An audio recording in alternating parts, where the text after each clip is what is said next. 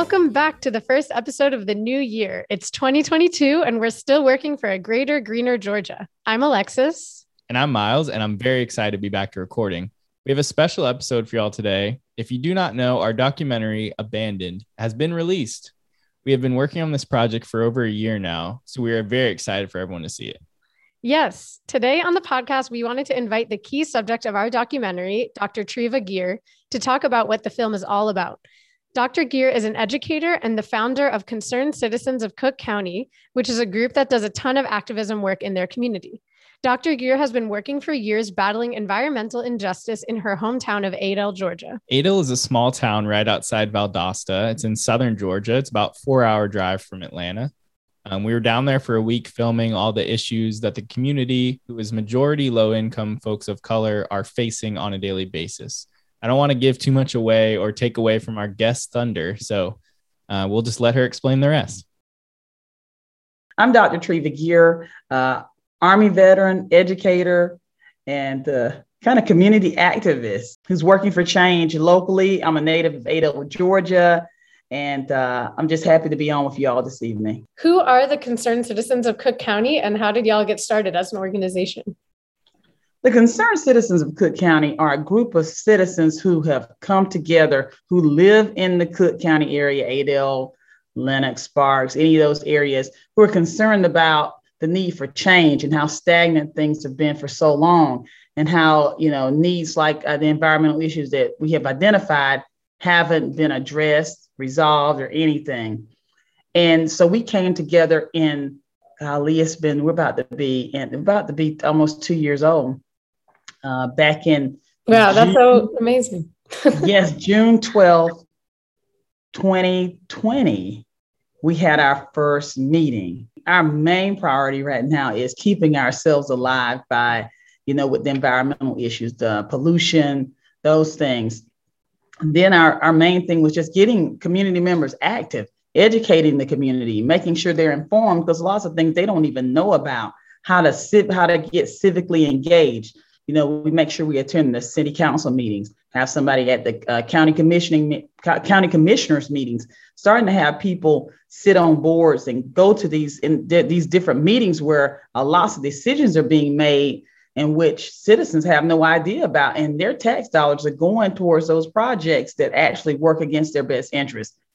So that's the core of our work. Voter engagement, making sure people are actively involved. When we say civically engaged, not just attending the meetings, but being actively involved in who your elected officials are, communicating with them, and getting out the vote and getting registered and things like that of that nature. So kind of focusing more specifically on what we cover in the documentary itself, are you able to give a little summary of those environmental issues that we learned about when we were with you back in August? The 4C has 4 core issues. Yeah. And the work that really brought us together was the wood pellet plant, which was renewable biomass that was planning to come to Adel. And in that permitting process, and that's where our work began.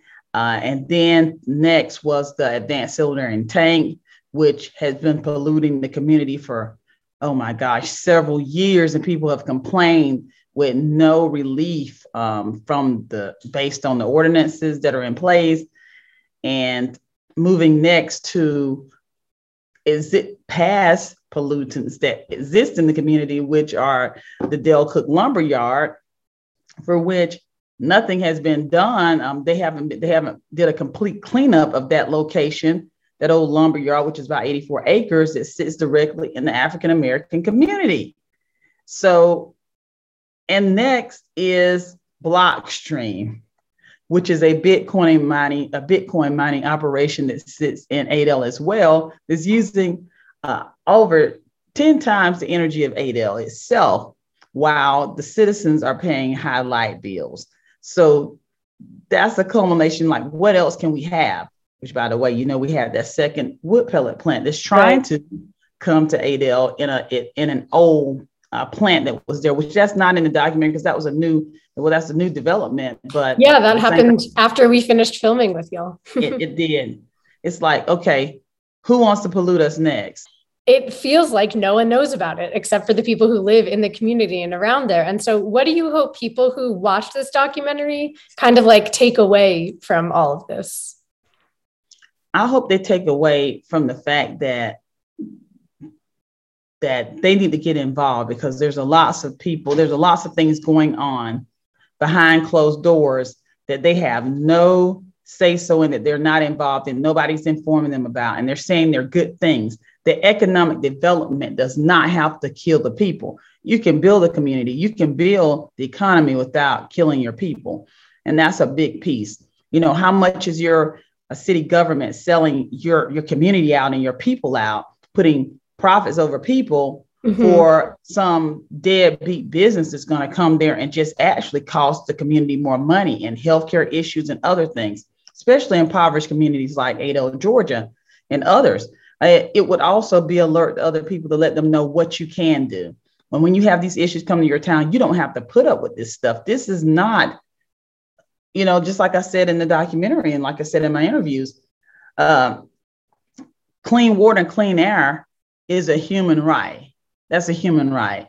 If something doesn't smell right, you know, say something, do something, make a noise, get together with other people. You know, talk to your community members. And, you know, you don't have to be friends with them, get with them. Common issues will bring you together. You know, the timing of all of this is kind of coming right around Martin Luther King Day. And it's obviously very relevant to our work in fighting against environmental injustices. And I was just wondering if you have anything to say about any inspiration maybe that you've drawn from Dr. King's work in your advocacy, or anything else you wanted to say on that topic.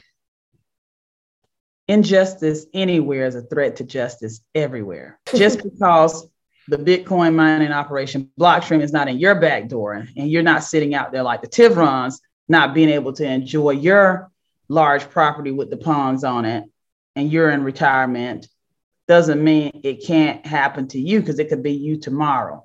So really bringing light that we have to fight together, fight for each other now, to stop these types of industries, to stop this cycle of events and this cycle of assault on communities like Adel, Georgia, and other places, because it has to stop. It has to stop somewhere. The buck has to stop.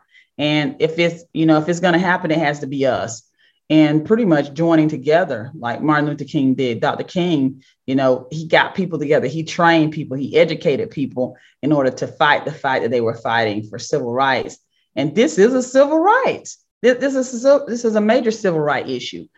Just, you know, not being disproportionately exposed to all these toxins and pollutants in one little community. So we've got work to do, and Dr. King is a great inspiration for that, and getting people up and out to actually help fight with us, and whether it's in our community or in their own community. Wow. I love her so much. Dr. Geer is so inspiring and just such a great person. She's so cool. Yeah, she is really the best of the best. I feel so lucky that I got to get to know her through this entire filming process. And if you want to hear more from her and some other amazing people, you're in luck, because we're having a watch party and panel discussion on Thursday, January 20th at 6 p.m. We're going to be watching the documentary together and then hearing more from Dr. Geer, who's also going to be joined by our executive director, Briante McCorkle, and Vicki Weeks, who is the Georgia coordinator for Dogwood Alliance, which is another nonprofit doing great work in the fight for environmental justice. You can RSVP to join us by going to bit.ly/GCV-panel. So hold on, let me say that again. It's bit.ly/GCV-panel. You can also head over to our social media pages at GC Voters or at GCV Edge Fund to find the link and sign up to join next week. We're so excited to be sharing this documentary with you all, and we hope that you learn as much as we did. That's all we got for this week. See you soon for another episode of Greater Greener Georgia.